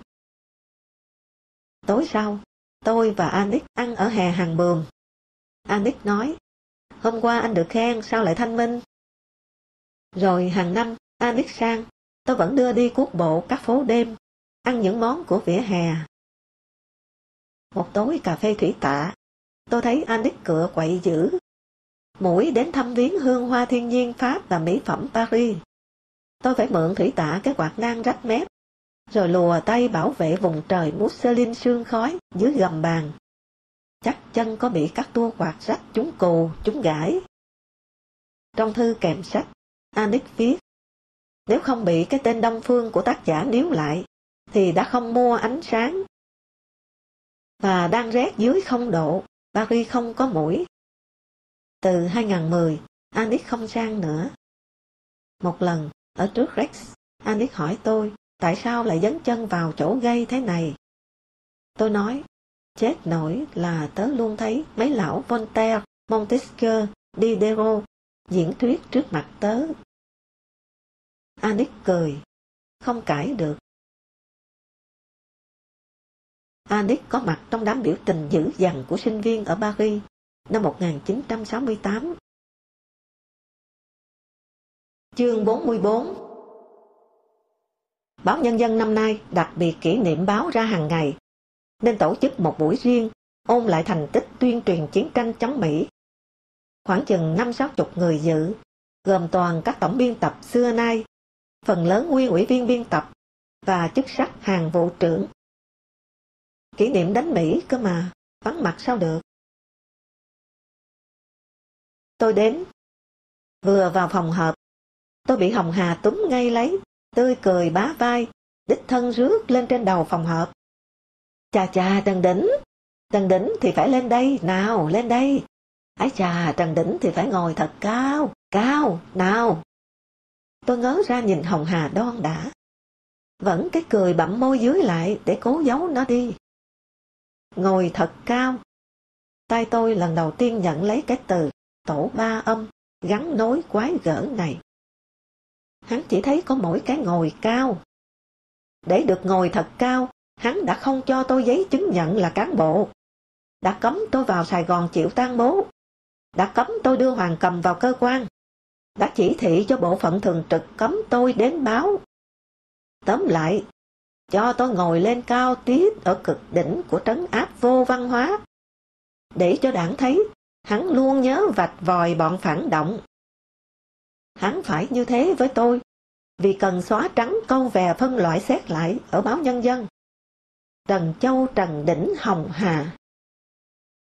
Bụng đã định hỏi, có cao bằng thứ trưởng ngoại giao từ Đôn Tín, để cho cậu bí thư Trung ương Đảng phải xin tín cho chỉ thị giải quyết việc Việt Nam rút quân ở Campuchia về không? Nhưng tôi kìm lại, chỉ giật tay về, gắt, thôi đi, cao thấp chó gì. Vừa quay ra thì Hữu Thọ túm lấy, ố kìa Trần Đĩnh khỏe nhỉ. Tôi nói, hơi quá rành rọt. Cậu khai mang tuổi, sao ở Nội Sang lại viết Trần Đĩnh là đàn anh hơn tuổi? Đồng hồ quay ngược à? 5-6 anh em đứng đó nhe răng ra cười khoái trá. Mở ngoặc, rõ nhất hàm răng như đàm, đóng ngoặc. Hữu Thọ nhăn nhó, vẻ thảm hại quen thuộc. Không, Trần Đĩnh hơn tuổi mình thật mà. Thật mà nhỉ, hơn chứ. Nhưng tôi đã đang chán cho tôi. Đáp lời hai người, tôi đã có phần nào tức tối. Mà lại không dám hỏi hai cụ chiến binh mau nhèo câu này. Câu luôn có sẵn ở trong tôi. Bao giờ ra trước nhân dân nhận tội đã theo Mao. Tội Tày Đình đấy. Nhờ Mao mới vinh vang thế này, biết không? Trần Kiên, cựu phó tổng biên tập giới thiệu quan khách. Đến tôi, anh nói, Trần Đĩnh, phóng viên chiến tranh. Tôi đứng lên, dạ, tôi không chiến tranh, tôi chỉ bất khuất. Một vạt người cạnh đấy vỗ tay. Cao Việt Hòa, phóng viên nhiếp ảnh, nói to, tôi phải học cách nói của anh Trần Đĩnh.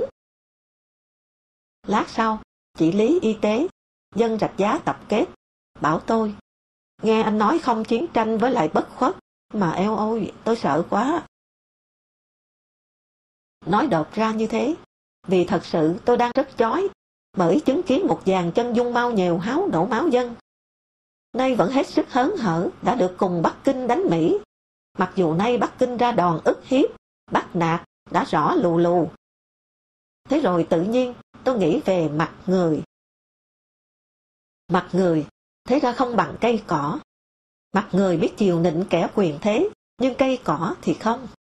Ông chủ trồng nó mà không hợp chất đất, không nhuận thời tiết, không đúng kỹ thuật, thì nó tự sát, không cho thằng ngu hưởng.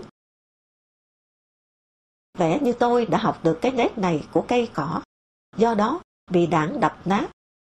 Trong cái chậu nước, từng bị một chính khách giang hùng lắc cho đại loạn, như ông kêu gọi. Các vị mau nhèo thống soái trong đảng đã biến tôi thành mảnh ván tàu chìm. Bị xốn sang một lát, tôi lại tự dặn, đừng tự vẫn đục.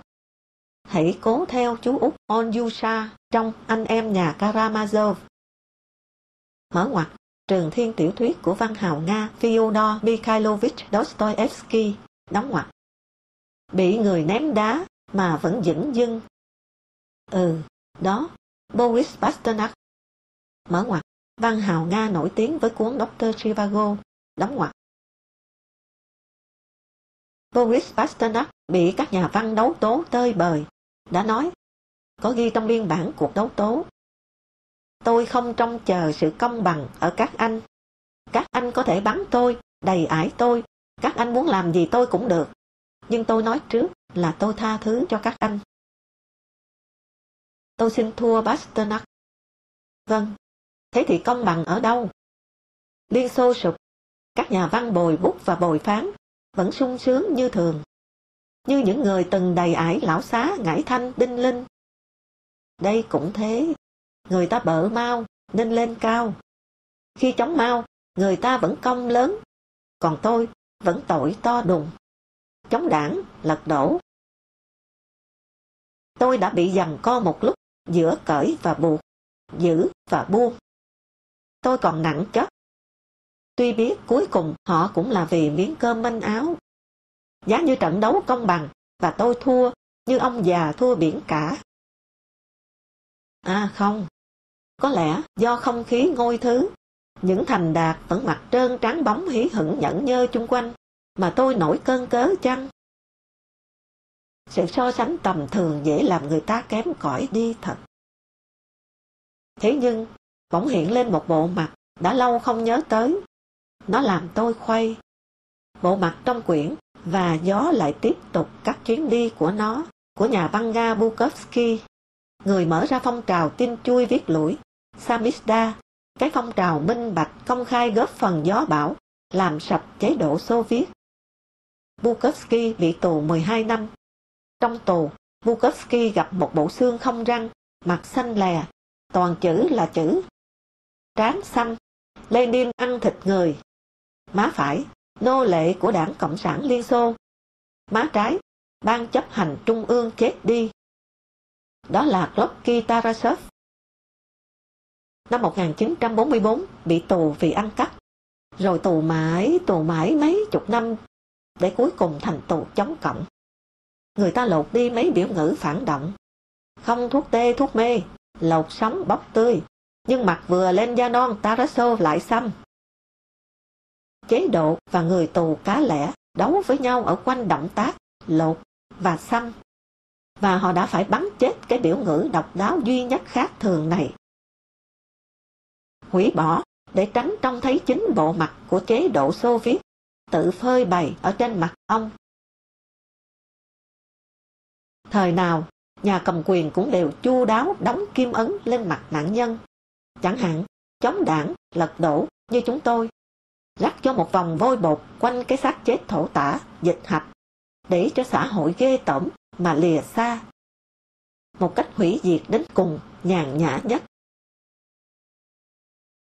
Nhưng nhà cầm quyền không biết khi họ đóng kim ấn, rắc vôi bột vào nạn nhân, thì chính lúc ấy, như một thứ phản hồi, họ đã trực tiếp nhận lấy dấu kim ấn và vôi bột mà nạn nhân đóng trả lại, rắc trả lại họ.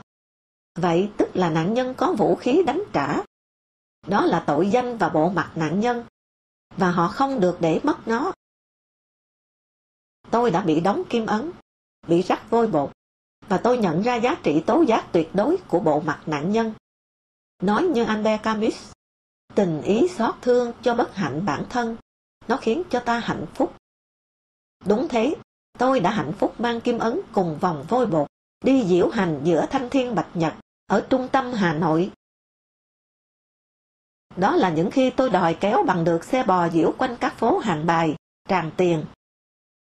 Không kéo xe bò, thì ngày ngày tôi vác bộ mặt nạn nhân tươi tỉnh đi trình đường phố, nhận minh bạch đàng hoàng mình chống đảng. Học Nguyễn Công Trứ, càng phong trần danh ấy càng cao. Và nợ tan bồng trang trắng vỗ tay reo. Thật ra, tôi đã muốn đem mình ra làm giáo cụ trực quan. Có thế, một ai đó, qua giáo cụ tôi, sẽ phân biệt được ranh giới thiện ác, mà vì vậy, hết hiểu lầm, dối trá là chân lý. Vậy phải vinh dự với bộ mặt nạn nhân, phải giữ cho bộ mặt nạn nhân luôn đối kháng tuyệt đối với cực quyền. Nghĩa là phải tử tế, phải tốt, phải khác họ hoàn toàn về sống, về cư xử với đời, với người. Lầm chân lý, tôi đã tự nguyện làm thủ phạm tàn phá trước hết, vào chính ngay mình. Tôi vốn yêu viết, nhưng đã không viết nổi. Đứa thủ phạm là tôi bắt tôi viết dưới bóng tối của thù hằn và dối trá. Lầm chúng là những bó đuốc của đạo đức và tư duy mới mà tôi đã cấy cưỡng vào tôi. Ôi, giá như tôi viết về một vùng đất mà ánh sáng hóa thạch của những con mắt nạn nhân chằng chéo trong không gian, nhiều đến nỗi đi cứ phải lấy tay vén, như vén mành mành trúc vậy. Mà nắp quan tài ở đó tự sáng tối, tùy theo kẻ lìa đời bước vào đó tốt hay xấu. Mà những vết nhỏ chính trị trên các mặt quan bỗng nổi lên thành những mảng lục địa bóng mỏng, như trứng cá caviar biển đen. Và hễ gió khẽ thổi là chúng phát ra các chữ, khiến phụ nữ nghe phải trốn chạy. Tôi đã phải mượn Freud để tự an ủi. Hạnh phúc chẳng qua là nén đi đau khổ. Mà có thế thật. Freud có một chuyện rất êm ả, giúp tôi tự bào chữa. Ông khám bệnh cho một đứa bé ở trong một gian phòng tối. Nó bỗng đòi ông nói. Ông nói lên đi ông. Ông nói cũng có được gì đâu, đèn tắt cơ mà cháu. Không, khi có tiếng người nói, cháu thấy ánh sáng. Tôi đã là đứa bé trong bóng tối mất nước, nghe thấy tiếng gọi. Rồi một thời dài, đứa bé ngoan ngoãn đi theo tiếng gọi, ngỡ là đèn trời. Xong phải nói, càng sống, tôi càng nhẹ nhõm. Đất nước quay trở lại với thế giới càng nhiều. Tôi càng thấy mình đang được nhân quần xóa án. Tự nhiên nhớ lại, đầu những năm 90, tôi và con gái đạp xe đi thăm Trần Châu. Qua bờ bên kia sông đáy, sắp tới nhà anh, hai bố con dừng lại chữa xe. Ở giữa sườn con đê vắng ngắt, người chữa xe đặc sệt quê, bỗng nói, cụ hôm nay đưa con gái về chơi. Tôi nói, tôi là ông em, đây là con gái tôi. À, giống thế. Các ông đúng, họ sai. Bây giờ họ làm những cái các ông đã nói đấy. Câu nói ngắn gọn giữa hiu quạnh làm tôi rớm nước mắt. Ít ra, nạn nhân Trần Châu đã đem lại cho chốn này một cái nhìn, dù cô độc. Thế rồi tôi bỗng vụt trở lại với hội nghị. Lưu Thanh đang nói về 12 ngày đêm Điện Biên Phủ trên không. Đêm B-52 cuối cùng hết nhẵn sang 3, chỉ còn xăm 6. Hải Phòng bắn 100 quả làm pháo hoa chiếu sáng choang trời. Tính vừa xoẳng đến viên đạn cuối cùng để thắng Mỹ, thì hạch toán tác chiến quá là siêu. Lưu Thanh nói xong, Nguyễn Sinh, xưa phóng viên thường trú Vĩnh Linh Vĩnh Mốc, lên nói. Lại tố cáo những chiến công giả người ta gán cho những mẹ súa, chị Trần Thị Lý, sông lấp Quảng Bình. Sông đã lấp thành tên, mà báo cứ ca ngợi cô Lý hoằng lưng chèo lái. Hầu hết nghe đều cười, tự diễu và rộng lượng. Nhưng khi Sinh nói ở Vĩnh Linh, anh đã chứng kiến những người ở phía bên Nam kia bị ta bắt sang chôn sống, kêu rất lâu dưới huyệt. Tôi lại thấy mọi người lạnh mặt lại, sẵn sàng bao dung với ta và hóa đá với địch. Người là một con vật xính ảo tưởng. Hồi nào, khi 20 tuổi, ở đầu bất cứ sổ tay nào, tôi cũng viết một câu tiếng Pháp, La temporisation, c'est la fin. Lenin, để dịu nguôi đi là tiêu. Lúc ấy, chưa đọc Thomas Mann. Trước mọi hưng phấn bồng bột, hãy thận trọng. Chuyện dưới này có lẽ để vào đây mà hợp. Tháng 3 2010, Báo Nhân dân kỷ niệm 60 năm ra báo hàng ngày và nhận huân chương anh hùng lực lượng vũ trang. Tôi được mời ra. Buổi ban biên tập chiêu đãi các vị về hưu khá đông. Hà Đăng, cựu tổng biên tập, cựu trưởng ban tư tưởng Trung ương, cựu trợ lý tổng bí thư, đi cụng ly đến đầu bàn tôi. Chờ Hà Đăng chút rượu được 2 người. Tôi gọi, này, Hà Đăng. Và nói, Hà Đăng, hỏi cậu mấy câu. Chỉ cần cậu gật đầu, nếu là sự thật. Hồi cậu là tổng biên tập, tớ có gửi cho cậu một thư, giống như thư tớ gửi Hữu Thọ, phó tổng biên tập. Thư nói, tớ tiếc là đảng chưa đuổi Hữu Thọ, phần tử hết sức cơ hội chủ nghĩa. Có phải thế không? Nụ cười hơi sung lại trên miệng Hà Đăng. Rồi anh gật. Câu 2. Sau đó mấy ngày, báo họp kỷ niệm, có mời các cụ về hưu. Tớ vừa đến, thì cậu ra ôm lấy tớ, trước mặt cả những hoàng tùng, hồng hà, và nói, viết hay quá, như khi chúng ta đánh. Thì tớ bảo cậu, tớ viết cái ký ấy lúc cậu còn đi học, tuy cậu bằng tuổi tớ, tế hanh mắt tớ thế mà. Vậy thì làm sao cậu đọc nó được mà khen? Đúng không? Hà Đăng lại gật. Sang câu thứ 3. Sau khi cậu ôm hôn tớ, thì Hữu Thọ đến ôm hôn tớ tiếp. Rồi nói to, tôi cảm ơn anh Trần Đĩnh đã nhận xét tôi. Có thế không? Hà Đăng lại gật. Nụ cười bớt thêm kích thước. Có vẻ chưa bao giờ anh bị chất vấn thế này, trừ chất vấn đàn áp người. Bắt chước nhà đài cảm ơn người bị phỏng vấn, tôi bảo Hà Đăng, cảm ơn 3 cái gật của cậu. Uyên Thao ngồi cạnh Hà Đăng và chéo trước mặt tôi, nói, anh ấy đề nghị đuổi từ 8 quánh mà vẫn cứ cho lên. Lạ thế chứ lại. Ở báo, Uyên Thao có tiếng là thẳng tính. Mở ngoặc. Từng bợp tai TH, một ủy viên biên tập. Đóng ngoặc. Một lần tôi cảm động, nghe anh nói, ở cơ quan này, một người tôi hay nghĩ đến là anh.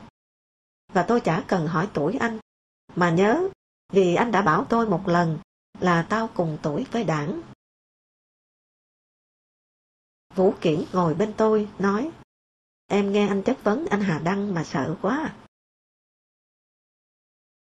Tôi nói, nhớ, chớ để cho họ xây dựng uy thế tầm bậy trên đầu mình.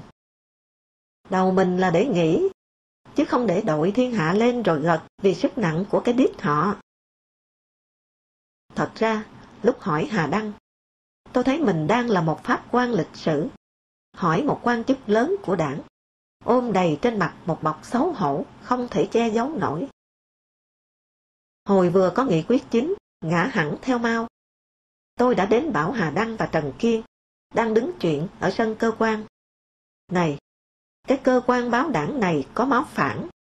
Thằng học ở Liên Xô như cậu, mở ngoặc hấp đầu về Hà Đăng, đóng ngoặc. Rồi đứa thường trú hàng năm dài ở Liên Xô, mở ngoặc, hất đầu về Trần Kiên, đóng ngoặc, thì phản Liên Xô. Còn tớ, học Trung Quốc thì phản Mao. Thật ra, khi cảm ơn Hà Đăng 3 cái gật, tôi đã định nói thêm. Năm 1960, tớ vừa ở Trung Quốc về, cậu phê bình tớ kiêu ngạo không nói chuyện với cậu. Hôm nay, cậu rút lại cái ý đó chưa? Buổi họp mặt năm 2003, tôi đã cáu. Ngỡ đâu sự thật sẽ cứ chết dấp mãi. Đâu biết, chỉ 5-6 năm sau, chính tay Trung Quốc đã cho sự thật lộ ra ngay ở Hà Nội. Lột đi ở họ tấm mặt nạ chiến sĩ đánh Mỹ, trên bàn cờ do Mao Chủ tịch bày quân, để họ trở thành những học trò trung thành của Mao. Và như vậy, chắc họ khó lòng mà không có phần tiêu nghỉu, ngượng nghịu trước mắt tôi.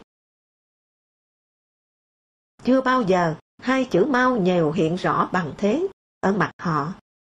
Mao càng nhèo, thì biển càng hẹp nhèo, đảo càng rụng nhèo, mặt mũi càng xấu xí nhèo. Ai mà chả thế, trừ họ. Vì nhận tội quá khó. Rất tiếc, khi hỏi Hà Đăng, thì chưa có người phát hiện Hà Đăng, dưới quyền chỉ đạo của Phan Diễn, đã xóa hết các chữ Trung Quốc ở các bài viết, bài nói của Lê Duẩn, Tố Hữu, Nguyễn Khánh, trong tập 41 của toàn tập văn kiện đảng, liên quan đến cuộc xâm lăng 1979 của Trung Quốc.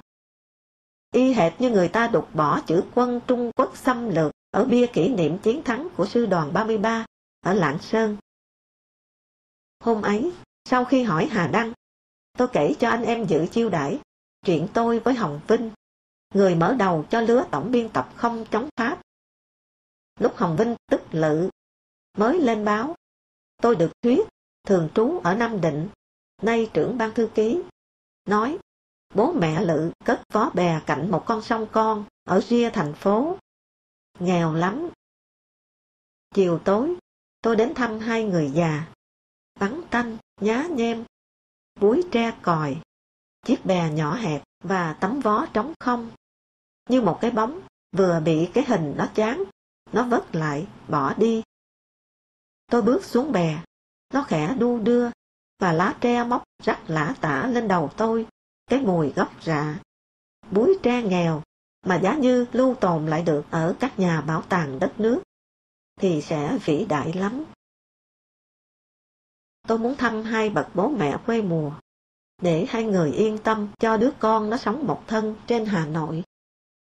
Có bác tóc bạc ở cơ quan về thăm thế này, thì con mình khá đây. Hồng Vinh hết sức cảm kích chuyện này. Hay nói, em cảm ơn anh là người duy nhất đến thăm bố mẹ em. Sau này, khi đã tổng biên tập Trung ương Đảng, một lần Hồng Vinh nói với tôi như thế. Tôi cười, bảo, nên nhớ, lúc ấy cậu là phóng viên tập tuệ, chưa là Trung ương nha. Thật tình, tôi không ngờ Hồng Vinh đã được Hữu Thọ, Hà Đăng nhắm kế cận như anh chị em ở báo xì xào. Khi sắp đi học ở trường Nguyễn Ái Quốc, Hồng Vinh đến chào tôi. Chào anh, em đi Nguyễn Ái Quốc. Tôi dặn, học ở đấy cẩn thận. Nguyên lý bị bẻ queo và chấp vá pha chế lung tung lắm đấy. Năm 1997, lúc Đông Nam Á đang bị khủng hoảng, Đinh Thế Huynh, phó tổng biên tập, viết một bài phân tích đăng hai kỳ báo, nêu ra một tổng quan. Khủng hoảng cho thấy chủ nghĩa tư bản tiếp tục xuống dốc. Các nước trong Hiệp hội Đông Nam Á, ASEAN, khốn đốn vì đi theo quỹ đạo tư bản này. Việt Nam ta không lao đao vì theo chủ nghĩa xã hội, và chủ nghĩa xã hội thì đã được dân ta tán thành từ thời Đảng còn trong bóng tối. Sặc kiểu chủ nghĩa hùng hục nói lấy được. Tôi thư cho Hồng Vinh nói, Đảng đề ra kinh tế thị trường chính là nhảy vào nhờ vả quỹ đạo tư bản. Phê phán nó tức là phê phán phương hướng Đảng sai. Việt Nam sở dĩ chưa lao đao vì chỉ mới mon men đến. Cũng nên nhớ, chính vì nhờ quỹ đạo tư bản mà các nước Đông Nam Á đã phát triển hơn ta. Để đầu tư vào cho giai cấp công nhân ta có được tí công ăn việc làm nuôi vợ con. Còn viết, dân ta tán thành chủ nghĩa xã hội từ lúc Đảng còn trong bóng tối, là sai lầm sơ đẳng về nguyên tắc. Vì theo chủ nghĩa Mác Lê, quần chúng kể cả công nhân không tự động có tư tưởng cộng sản, mà phải được Đảng tiên phong giáo dục cải tạo. Viết như thế là thủ tiêu vai trò của Đảng đó. Hai nữa là nếu dân ủng hộ từ trong bóng tối, thì tại sao Đảng vừa ra ánh sáng lại giải tán ngay? Được ít lâu, gặp tôi ngoài cơ quan báo. Hồng Vinh khẽ nói, hơi lúng túng. Em đã nhận thư anh, cảm ơn anh. Chả lẽ lại bảo cậu nên xin lỗi trên báo về các cái sai như thế? Vài tháng sau, tôi đến họp với các cụ về hưu. Đến cửa phòng họp, thấy Hồng Vinh đã tổng biên lâu đời, đứng cùng một vị khách. Hồng Vinh nắm tay tôi. Lâu lắm em mới gặp anh. Tôi hỏi bằng tiếng Trung Quốc, sao đi Trung Quốc bí mật thế? Chết, em chỉ biết có xia xìa với cha Chen thôi. Rồi quay sang nói với ông khách, đây là anh Trần Đĩnh, tiếng Pháp, tiếng Anh, tiếng Trung Quốc, giỏi lắm. Tiếc là nước mình không có người giỏi để dùng người giỏi. Hồng Vinh cười theo, như tán thành, gớm sao anh nói đúng thế. Không biết, tôi nói câu kia cốt là để vị khách chắc ở trên ban tư tưởng trung ương nghe. Trưa hôm báo Đảng chiêu đãi tôi chất vấn Hà Đăng. Tối, Đinh Thế Huynh chiêu đãi một số khách, sau khi đưa đi thăm phòng thờ Hồ Chủ tịch. Lúc sắp quay trở ra, tôi hỏi to, thế hoa quả cúng thì ai xơi? Khéo đồ thờ mà lại thành tham ô đấy. Sau đó, đang bữa, tôi nói, tôi xin kể một chuyện. Có lẽ ở Việt Nam, theo tôi, hiếm có ai được như tôi. Đó là ở tỉnh ủy Thái Nguyên, tôi theo cụ Hồ ra sau nhà tỉnh ủy. Ai ngờ cụ đi tiểu ở rặng chuối, và tôi đã nhòm thấy cái vùng thâm u của cụ. Chuyện có thật, nhưng chả hiểu sao lại nổi cơn nói ra như thế. Muốn người hóa lại cho lãnh tụ à? Cũng trong dịp được mời họp mặt hàng năm này, B, một phóng viên về hưu gặp tôi nói, vâng, em không đến dự. Chán rồi, gặp mấy đứa chúng nó chả lẽ lại chửi. Kìa, thật mà, em chửi thẳng vào mặt nhiều rồi mà. Chả lẽ mai mời anh đến báo để xem em biểu diễn. Chờ thằng H nó lên xe đi, là em sẽ giữ lại, mở cửa ra chửi, tiên sư mày, đồ chó leo lên bàn đọc. Biết B thừa sức làm thế, nhưng tôi im. Nghe đâu đại hội tới nó BCT đấy. Mở ngoặc, BCT Bộ Chính trị, đóng ngoặc.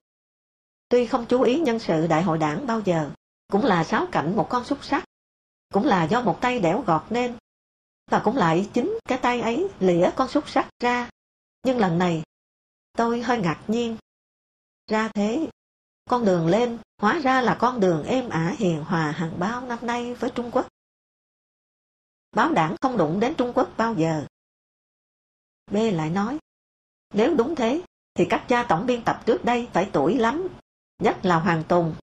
Khéo có thể nhổm dậy kêu lên, tôi tù đầy Sơn La như thế mà chẳng dám mơ BCT. Mà nếu đúng như thế, thì tên cậu ta thiên thật.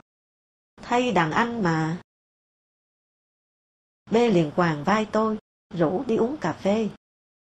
Đảng này thành cái ao cạn đến bèo rồi mà anh. À, có câu này, anh nghe có hay không nha? Những người Đảng ghét dân yêu, ngẫm ra không ít bậc siêu anh tài. Những người Đảng đến khoác vai, xem ra phần lớn là loài bất nhân. Không phải em làm, trên mạng mà, đầy. Bố ơi, bố phải học trực tuyến online đi. Bố không online là bố đết được với cái bọn này đâu. Em cá đấy, cuốn sách vỡ lòng để nhảy lại vào đời thực tế đấy à. Khốn nạn, cả nước bị nó bóp mồm, nó bợp tai.